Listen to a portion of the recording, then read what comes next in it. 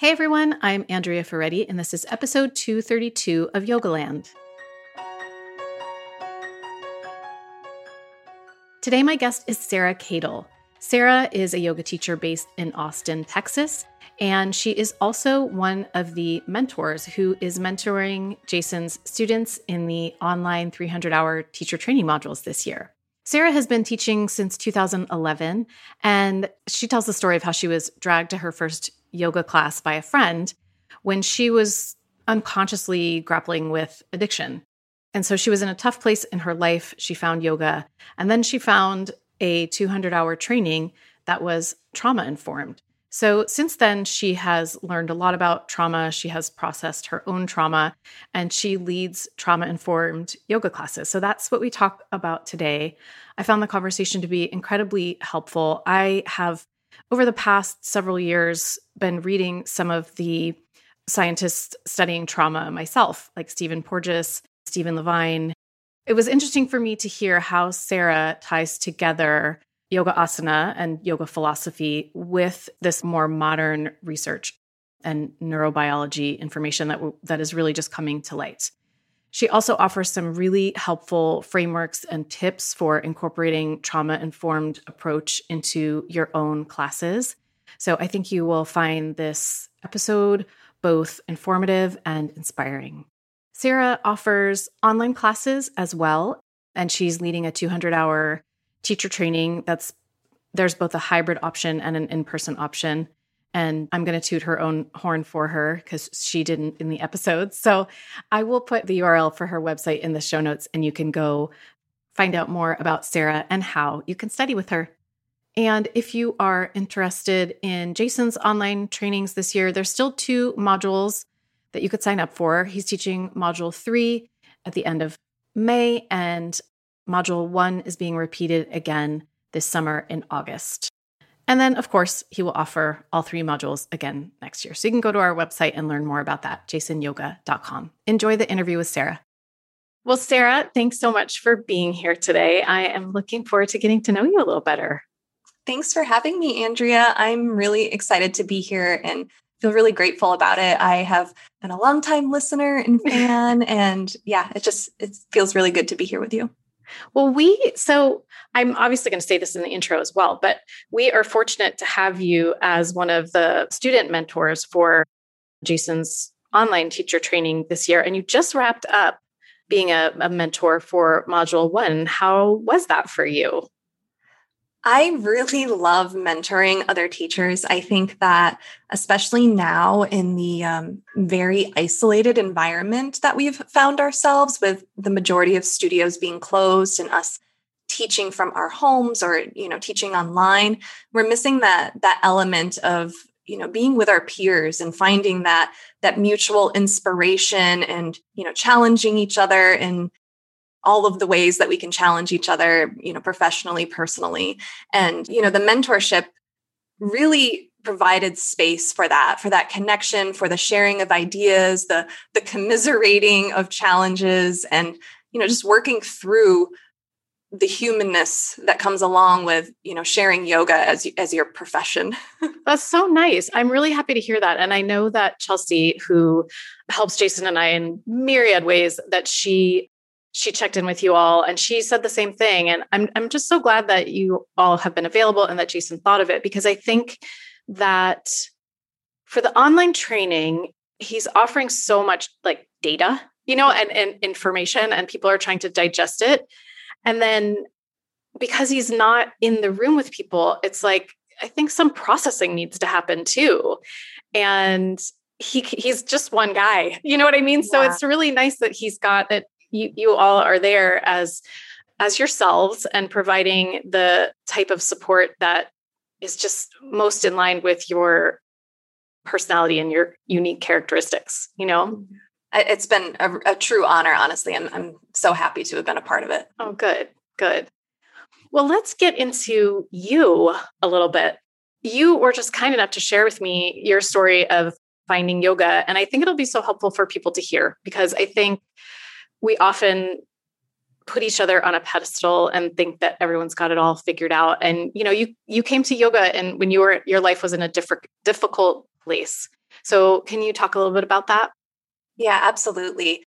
Interestingly enough, I found the philosophy of yoga way before I found the physical components of the practice.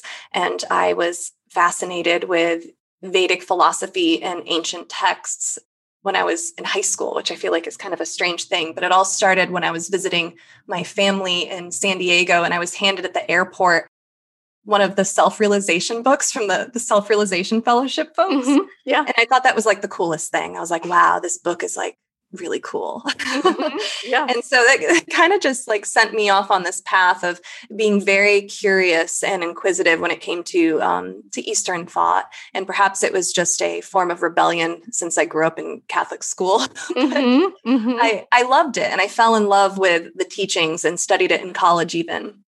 And then it wasn't until I was living in the Virgin Islands, St. Thomas, for folks that might have visited there on a cruise ship, maybe, Mm-hmm.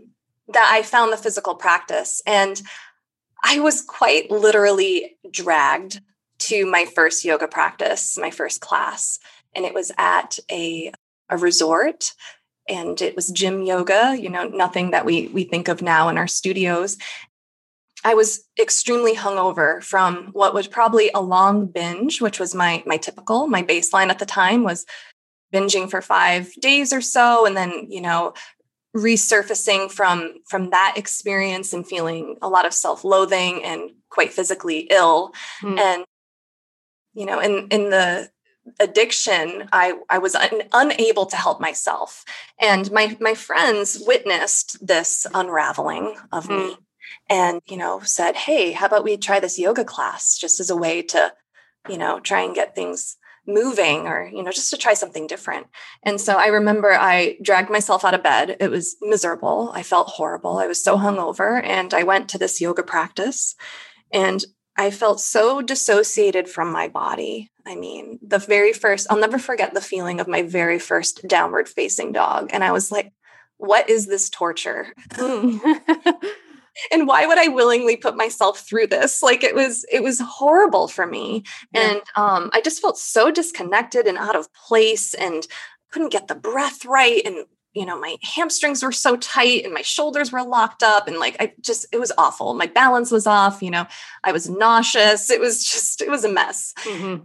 But at the end in Shavasana, there was a very distinct moment of me sort of just being like, there's something going on here. And I wasn't really able to put words to it then. And even now it's a little bit difficult. It's one of those things where it's such a intrinsic feeling that it's hard to express in words. But I knew that in that moment, there was a different possibility for me, that there was another path, that I didn't have to live in this place of constant cyclical depression and self-abuse and codependency and all of the things that come along with addiction. Yeah. And it took me a long time to really investigate that feeling more, but the seed was planted. The seed was planted then. And I went back once in a while. It started like, maybe a few times a month, and then it started turning into, once a week, and then twice a week. And things just sort of picked up. And, I've heard this story so many times, especially in the recovery community around yoga, where it's almost like yoga starts to excavate these things within you. And at some point, it's almost like if you allow yourself to be swept up in it, it's almost like you're moving automatically in the direction of healing and connection. Like it's the practice is so powerful that like you actually have to, I feel like, get in your own way to prevent it from doing what it does. Mm-hmm.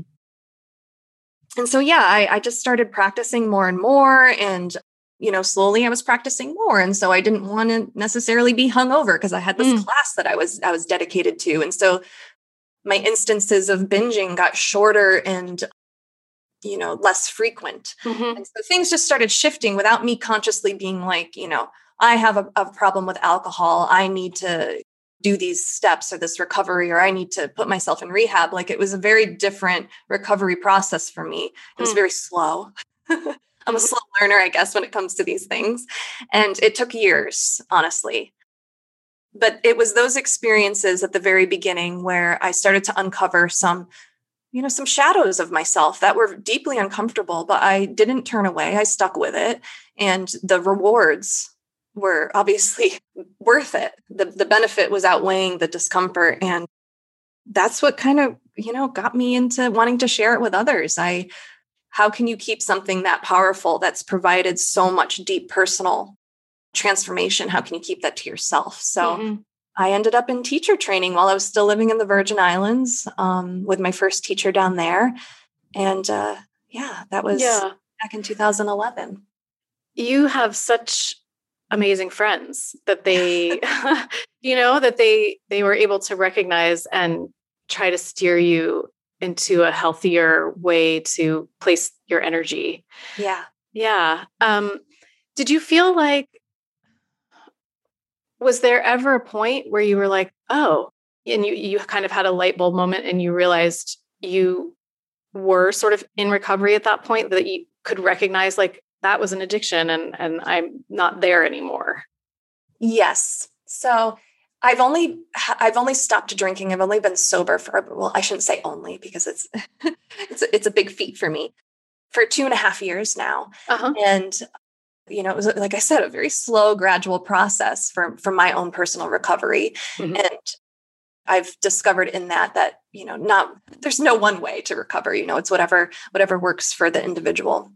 It was this moment of realizing, talking to another dear friend that is in the recovery world as well and in recovery herself, where we were just having a chat. It was a pre-retreat. We were leading a retreat together in Bali and we were just chatting. And I said to her, I just can't shake this feeling that, I have a problem with drinking. I just can't shake this feeling. And I'm always curious why everyone else can drink and they don't seem to be constantly obsessing over the fact or the questioning of, do I have a problem? And she just looked me dead in the eye and was like, that's because you have an addiction. And I was like, what do you mean? She's like, people without addiction don't constantly wonder if they're addicted. And it was like this moment of like, huh.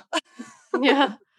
Wow, I didn't realize that. And, I knew that, but it was just her putting the pieces together for me. And in that moment, like, I was like, okay, I guess I was looking for some sort of confirmation or validation from outside, which is not, typical for me. Usually I really operate from like my internal power, but I needed that like outside validation of like, yeah, you're onto something. Something's not right. And you need some resources and some support to get you to where you want to go. And I was just like, wow, okay. And in that moment, there was so much freedom because I feel like I had been avoiding it. And, perhaps it was from growing up in a family surrounded by alcoholism that I was so afraid to attach myself to that identity. And I still don't really attach to that identity because it's just such a small part of who I am. But I do talk very openly about, recovery and, these tools and these methods that have worked for me. Yeah. Yeah. When did you, so do you think it was this process of healing or recovery or whatever you want to call it that led you to start learning about trauma-informed yoga?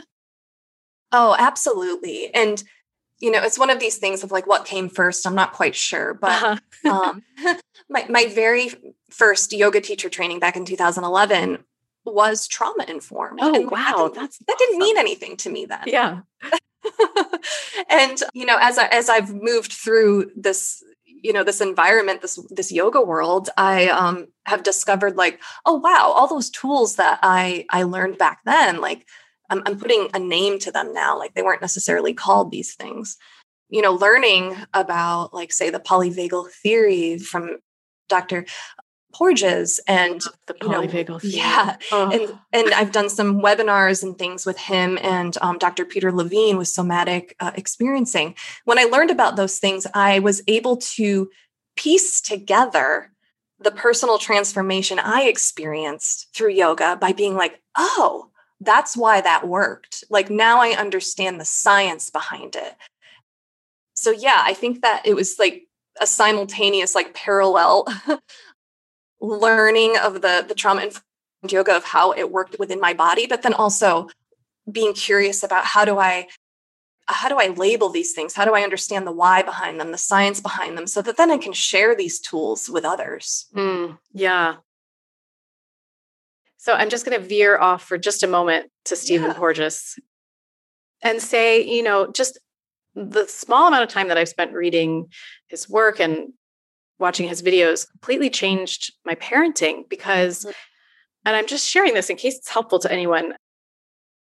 When Sophia was in first grade, she started to have pretty extreme school refusal. And she would just cry, every single day as we were taking her to school, as we were getting her ready at school. It was so sad and so horrifying. And, you think about a 6-year-old child who's like in a small environment, loving relationship with their family. It was so puzzling to me and scary, because I couldn't figure out what was wrong. I somehow discovered him, and he talks about, we've all learned about fight or flight, but she wasn't fighting or fleeing, right? She was just completely shutting down. Right. She was just in complete shutdown. And so obviously I did all the things that parents do. We set up OT and we set up evaluations and things like that. And those were all very important. But at the end of that school year, I just said to myself, this child can't handle anything right now. Like, she needs to do whatever she wants for this entire summer. And it was a really hard decision as a parent because I enjoy my work and I always thought I would be working, and I envisioned myself, my life very differently. And so I just pretty much took the summer off, took her to my in-laws' house in Ohio. Jason had to travel a bit and he would kind of come back and forth, and just let her kind of tootle around all summer. She did do some OT, and she was like a different little person. And that, I don't know, just that window into, for some of us, there's fight or flight. For some of us, and especially if you think of a really young system, it's just nope, not going to do it. Just the complete shutdown. Self-preservation, shutdown, immobilization. And I think that learning about polyvagal theory was so profound for me because, like you said before, we basically only considered if you're feeling this, this overwhelm, then it's, your sympathetic nervous system. That's the problem. But what polyvagal theory is showing us is that actually it's the parasympathetic moving over into the dorsal vagus side that's causing us to shut down. And it's not because of a lack of, mental fortitude or resiliency. It's a literal evolutionary mechanism that's evolved within us. And so it's what can we do to create more safety and reduce the sense of danger or threat so that we can better understand ourselves and connect with ourselves and connect with others. And it was really profound for me to learn about polyvagal theory because I hadn't ever heard of it before. Yeah. I hope that these researchers who are working on all of this are going to profoundly change the way that we raise our kids and the way that we teach our kids. We're sort of inching there little by little, but there's just so much wisdom there. For some little kids, for Sophia, she perceives demands that she, a quote unquote demand, let's say, is go write your name and fill out this worksheet, right, at school. To her, that's too much of a demand because she thinks she can't get it perfectly. So she shuts down. Right. So she doesn't feel safe. So just having that knowledge, I think, could change so many little people's lives. Hopefully. That's what I tell myself anyway. I was just going to say, and polyvagal theory also suggests that in order to access those higher brain structures that enable, learning and creativity and productivity, we need to feel safe. And so feeling unsafe is costing us not only connection with others, but our human potential. And I just think about right now in COVID, where there's almost this expectation, at least in the yoga world, where it's you should have your whole online world set up and this and that. And it's well, hold on a minute. We're going through a collective traumatic experience with tons of stress. We're not in a place where, creativity and productivity is supported. Yeah, completely. when I say I hope that these researchers are profoundly changing things, it makes me think of teachers like you too, who are incorporating this type of learning and knowledge into your teaching. So let's just back way out for a moment for people who are not as familiar and talk about, if you could tell me what you think of as the definition of trauma-informed yoga. Yeah, absolutely. And I think like even backing up even more than that, like, what is trauma, especially since it's a word I feel like that is thrown a lot around pretty loosely. When I think of trauma, I'm really referring to like the complex and varied symptoms that people might suffer as a result of either a real or perceived life-threatening or overwhelming experience. And like that piece of real or perceived is really important because it doesn't actually matter if it's a real situation. If it's perceived by our system to be a threat or overwhelming, then it is. And the way that we become traumatized is when our ability to respond or cope and metabolize the process or the threat, our response to the threat is inadequate. And that's where sometimes that immobilization can kick in, the dissociation, where, the hormones of cortisol and adrenaline aren't able to be discharged. And so if we're not able to efficiently metabolize our trauma responses, the brain doesn't really understand that it's time to reduce those levels of stress hormone and to normalize. The brain doesn't understand that the threat is gone and that we're safe. Mm-hmm. And so if we're not able to regulate the nervous system, that residual energy has to go somewhere. And often it's stored in the nervous system. And this is really what sets the stage for, the formation of different traumas and how they express in our bodies. And, we also talked about, that wonderful book of The Body Keeps the Score. And this real idea that these memories are stored in our physical bodies and how that then impacts our minds and our emotions, our ability to be out in the world, right? And so when we're looking at trauma-informed yoga, it's important to understand that reactions will range in severity, and there might be acute responses. There might be responses that pop up immediately, maybe a few months or years down the road.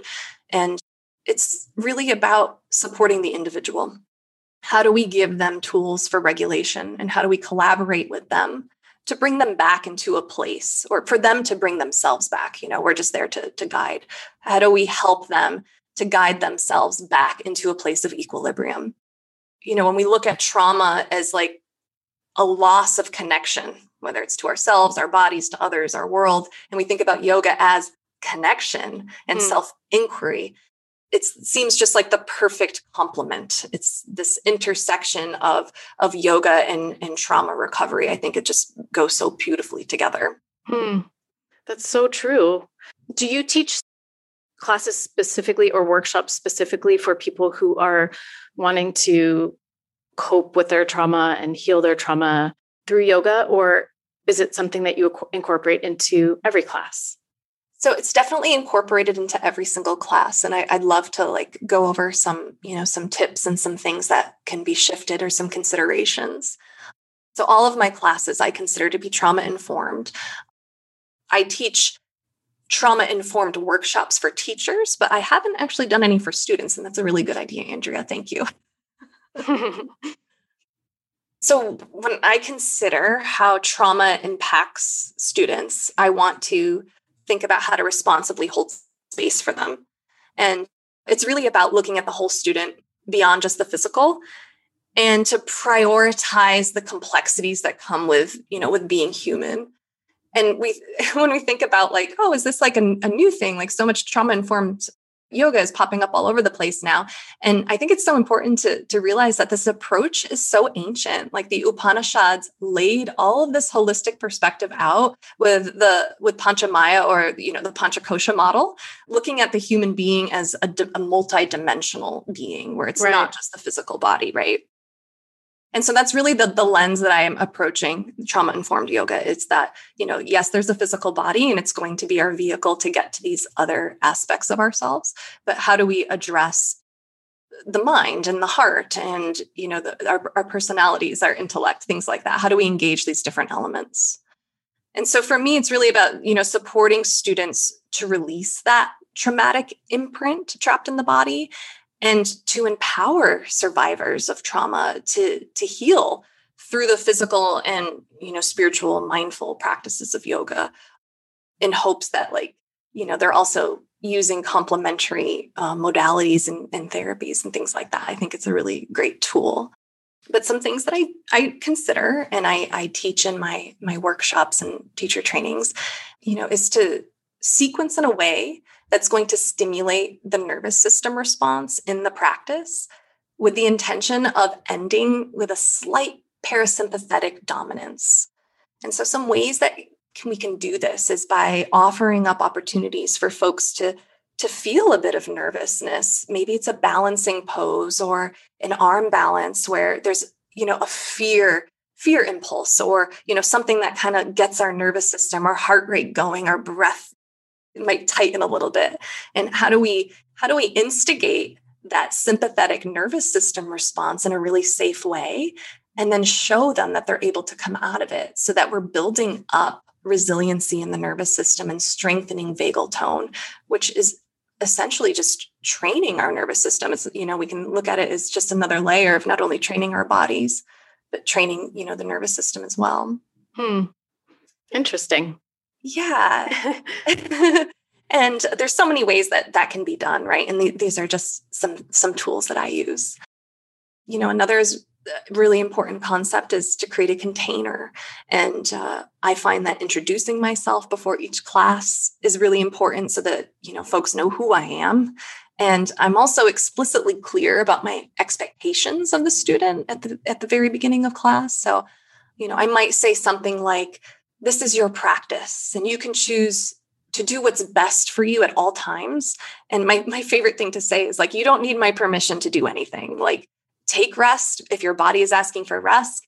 If your body is asking for harder work, then, give yourself some more effort. You don't need my permission. I'm here to hold, to guide you and to offer up what I have. But ultimately, you're in charge here. And I think that this is super important because it's creating opportunities for choice. And very often in traumatic events and experiences, folks feel like they've lost that power, that autonomy to choose what's best for them. And so this is just reinforcing hey, you're in charge here, and I'm going to affirm whatever choices you make and know that you know what's best for you. Mm-hmm. Are you explicit in terms of talking about that you're introducing these techniques to help people cope with their trauma? Or is it just sort of you weave it into class and they're getting it just through experiential ways? Yeah. So sometimes I'm explicit. For example, if I am teaching maybe alternate nostril breathing or Nadi Shodhana, I always explain why are we doing this? What's the point of it? And the ideal outcome of, breathing in those asymmetrical ways, what that might be. So increased heart rate variability, helping the parasympathetic and sympathetic better communicate, just telling them about the integration of the left and right hemisphere of the brain through these cross-lateral movements or breathing or whatever it is that I might be introducing. I might just quickly explain that, but I hardly ever say, this is a trauma-informed practice. And I guess I haven't really put much thought into that, but the reason is that I'm not trying to really call anyone out or name them or label them. And if this isn't something that is exclusively for folks that have experienced trauma or have a clinical diagnosis of PTSD, I think that everyone can benefit from these practices. And so I hardly explicitly say, this is a trauma-informed practice and here's why. Yeah. Okay. Yeah. One of my favorite ways to create an experience for folks to have that container, that space of freedom to explore, making choices that are right for them, is by using supportive and empowering language. So invitational language, I'll give an example of, I might say at the beginning, leave your eyes open if that feels best. If it feels good to close your eyes, close your eyes. Something as simple as giving them the option to keep their eyes open or closed rather than saying, close your eyes. And that reminds me of what you just shared with Sophia, right? Instead of giving command or an order, I leave it open. Like, Mhm. here are the options. And same thing for Shavasana, right? So like sometimes laying on your back might not be the ideal situation, whether you're feeling, truly uncomfortable in your physical body or because there's a trauma response going on and you feel vulnerable laying on the floor like that. And so in Shavasana, I always say, if you want to take Shavasana on your back, get comfortable. And if you prefer your side, your belly, or seated upright, or anything else, give yourself permission to go there. Like, choose what's best for you in this moment. So just simple things like that, of giving the opportunity, of creating space for folks to practice autonomy. Mhm. And then them, when they make those choices for themselves, I think that can just be so powerful. It's true. And I think like getting to know yourself. So for example, someone might do Shavasana with their eyes closed, laying down all the time. And they might always have some kind of low level feeling of anxiety. Like, why can't I relax? Everyone else is so relaxed. Why isn't this relaxing for me? Yes. But then giving them a different choice allows them to experiment with that and then say to themselves, wow, okay, I feel much better when I keep my eyes open. Yeah, exactly. And then eventually they might know that they feel safer when they keep their eyes open, and they feel more, that they're just better able to relax in that moment. And then they can make those choices for themselves. Absolutely. And it's also building up that, that culture of consent that is often lost in places of events of trauma, right? It's like, you're getting to choose what's best for you. And we're building this relationship of trust with each other, but you're also building that relationship of trust with yourself. Yeah, that's so true. That's really true. Yep. And then consent is like the other big one, obviously, for trauma-informed classes, which is what I consider I pretty much only teach. In general public classes, I don't put my hands on folks for, assists. And there's a lot of reasons behind that, but, mostly it's empowering folks to move their own bodies rather than me moving them. And so often I'll use directional assists. Like I might ask them to reach towards my hand. Like I'll just and I won't actually touch them, but I'll hold my hand out in front of them and say, reach towards my hand rather than moving their body. So they have that opportunity to move their own bodies.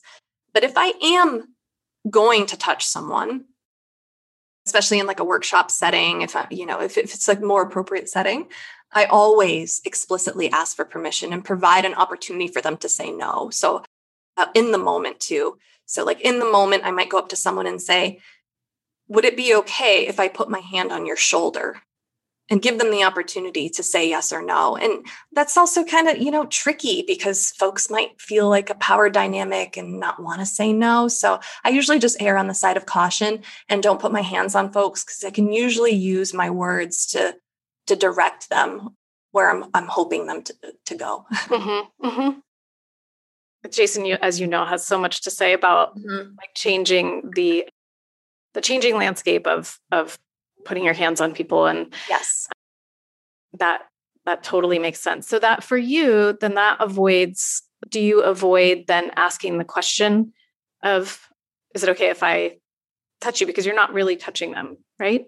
Yeah. So I don't need to ask permission for touching them because I'm not touching anyone. Okay. Yeah. Right. Yeah. That's great. These are all such great things for people to think about. And I just want to go back for a moment because I'm so impressed that that teacher training you did, sounds like it was almost 10 years ago. Yeah. Had these principles. Did the teacher of that training introduce these concepts as trauma informed, or did you just kind of put it together? So I remember there being this was so long ago, and I was still very heavily abusing myself with substances. So the memory is not so great back then. But I do remember a conversation about, you don't ever have to worry about being trauma informed because the system you're learning is already trauma informed. Mm-hmm. And I just I didn't think anything of it. Like, I was just like, oh, okay, cool. Right. Yeah. So do you feel like, I guess I do hear about trauma-informed yoga and trainings and all of these things often now. Mm-hmm. So do you recommend that that's something that people seek out? And if so, what should they look for in that kind of teaching or that kind of trainer? Or did you kind of piece it together through your own research and experimenting within the classroom, and you think that's kind of a quote unquote better way to go? I think that there's a lot of value in training with someone, and off the mat, they've been doing this work for longer than I've been teaching, and I still continue to do continuing education. I just finished up a week-long mini webinar with Hala Curry, because I think it's important to hear how other professionals in the same specialization are approaching the subject and how they're organizing their information as well. And I mentioned, I've done, different online courses as well with Dr. Levine and Dr. Porges, and, I have all of their books. And recently I've been, diving a little bit deeper into racialized trauma and reading Resmaa Menakem's book, My Grandmother's Hands, and really recommending folks that want to be in the trauma-informed world to be there as well. I think that there's a lot of value in learning about the neurobiology of trauma and how it affects our system, because there's something powerful about understanding the why behind it all and the science behind it all, so that when you're sharing these tools and this information with others, you feel confident as a teacher, but also that confidence will be conveyed to your students, and they'll trust you. Yeah. So I think that it's important. And it seems like more and more teacher trainings are bringing in either specialists or having like little segments, or at least including a book. I've heard so many teacher trainings are including, The Body Keeps the Score now. And that makes me so happy. And I think it's valuable. Like we mentioned before, or maybe when we were just chatting before the recording, was, after this collective experience of trauma, we're living through COVID and being constantly inundated with the numbers and the death toll and the fear and the isolation. It's safe to say that we are all dealing with some level of intense, prolonged stress. Now, whether or not that manifests into actual trauma when, we're not able to process it, that's up to the individual. But we can all benefit from these techniques, from these tools, and these very subtle shifts that, teachers can make in their languaging and how they're showing up for their students and holding space, that it's going to benefit everybody. It doesn't have to be just a trauma impacted demographic or population. Like, we all benefit from these techniques. Yeah. I mean, what I'm hearing you say is obviously that the things that you learn by learning the system of yoga and the tradition of yoga and the holistic approach of yoga set the foundation for trauma-informed teaching or practice. But layering on the research that's been done in the past 10 to 15 years, the neurobiology aspect and all the nervous system research, and layering that together with the system is really what creates trauma-informed yoga and makes yoga just that much more powerful and relevant for today and for what we're all going through. Yeah. And I really think that yoga innately in its pure form is already trauma-informed. As I mentioned, that ancient wisdom coming out of the Upanishads really laid it out already. And, we just need to assess, how are we showing up for our students, and are we potentially triggering them, and, learning from that.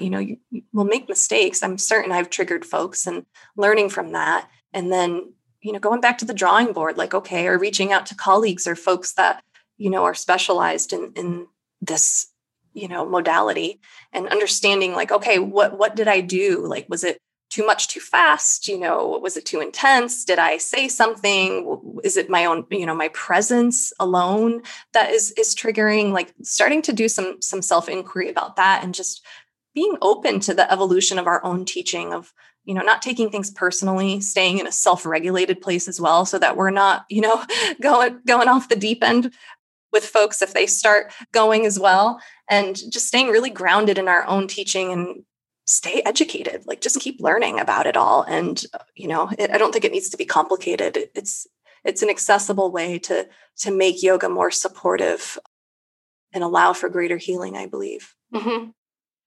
I kind of feel like I have to go here because I don't want to end on this note, but there are just so many systems of yoga that have been manipulative and abusive, and we find that out more and more every day. So I guess part of me feels a certain amount of concern that if someone has been through trauma and knows that they want to heal or is really looking for a teacher who can offer this kind of approach, what are some things that they would potentially want to avoid in a teacher?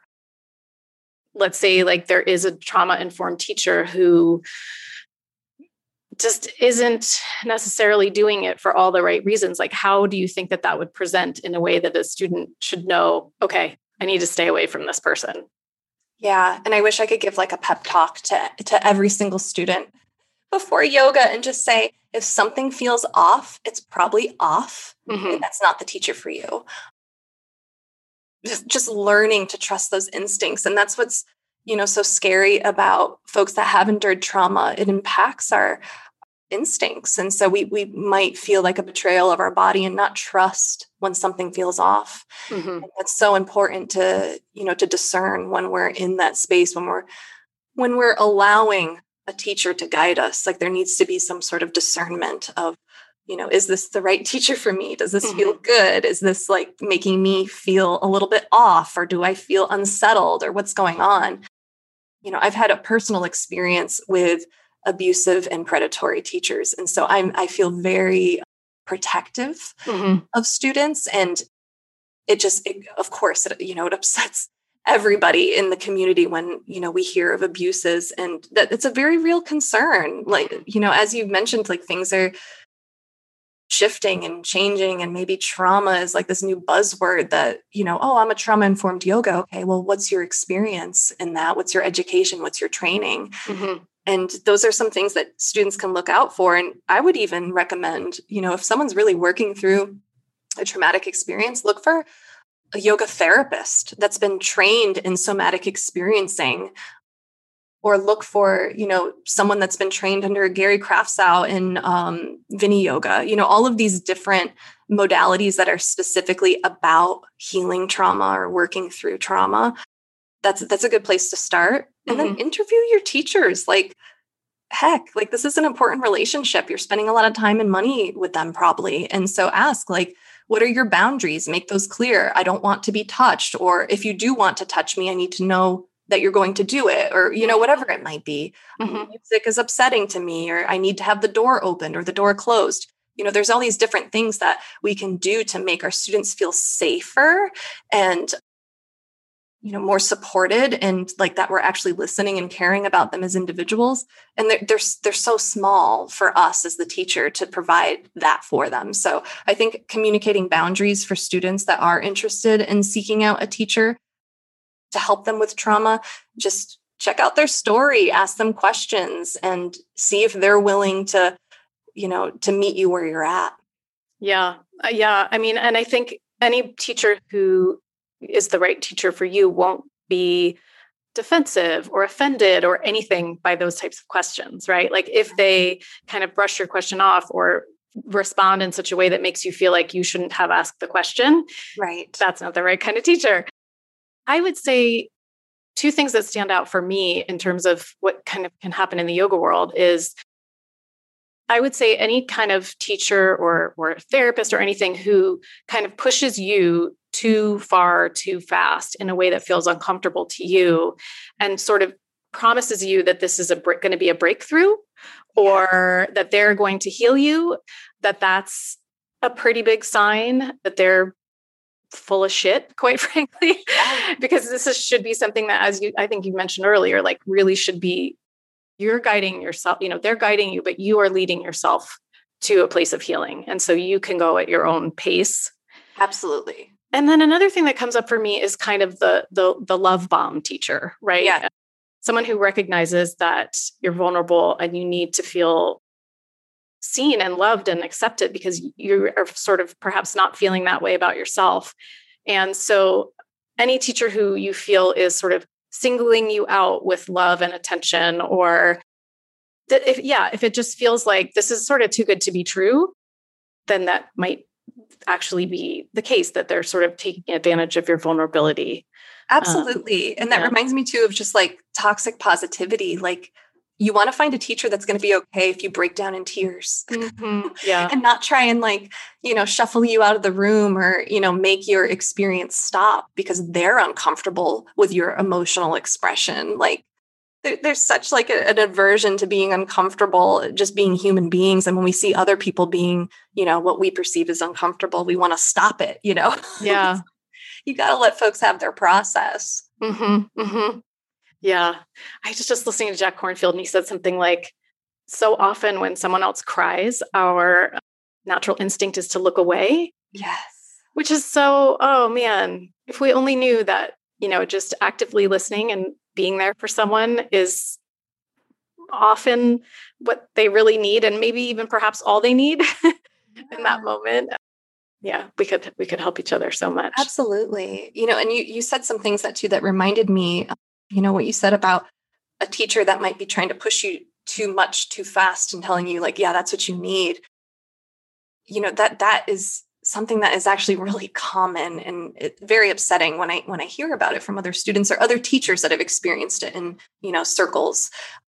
And there's actually a concept in, somatic experiencing called titration, where it's less is more and slower is better when working with trauma. Like we want to slow things down and take our time to feel and explore sensations and movements one piece at a time. So it might look like lots and lots of pausing and taking time to notice those things. And too much feeling can be too intense. If we've dissociated from our bodies, stepping back into our bodies can be a really scary experience. So it's like if someone is telling you that they're experiencing too much, or it's uncomfortable, or it's painful, like, listen to them. And I think that's one of the main things too that we need to try to remind ourselves as teachers is like, as much as we know, we still don't know what's best for our students. They are the only ones that know what is best for them.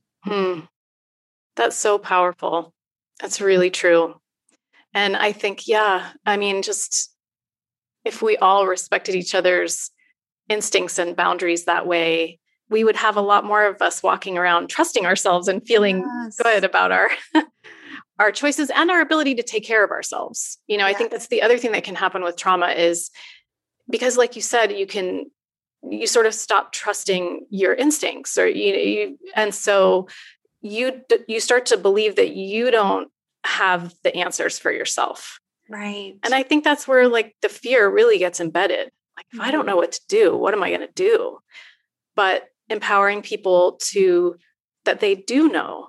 It's just that maybe it hasn't been respected yet. Absolutely. Huge. Yeah.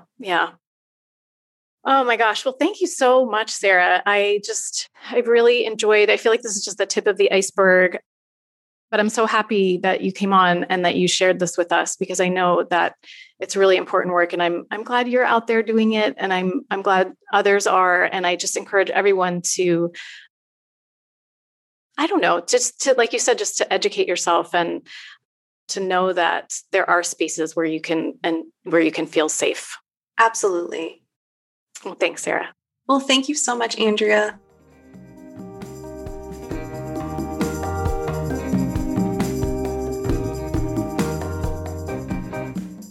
Thanks so much for listening. I will put links on the show notes page to the books that Sarah mentioned, including a book by Stephen Porges and The Body Keeps the Score by Bessel van der Kolk. So you can check those out at yogalandpodcast.com/episode 232.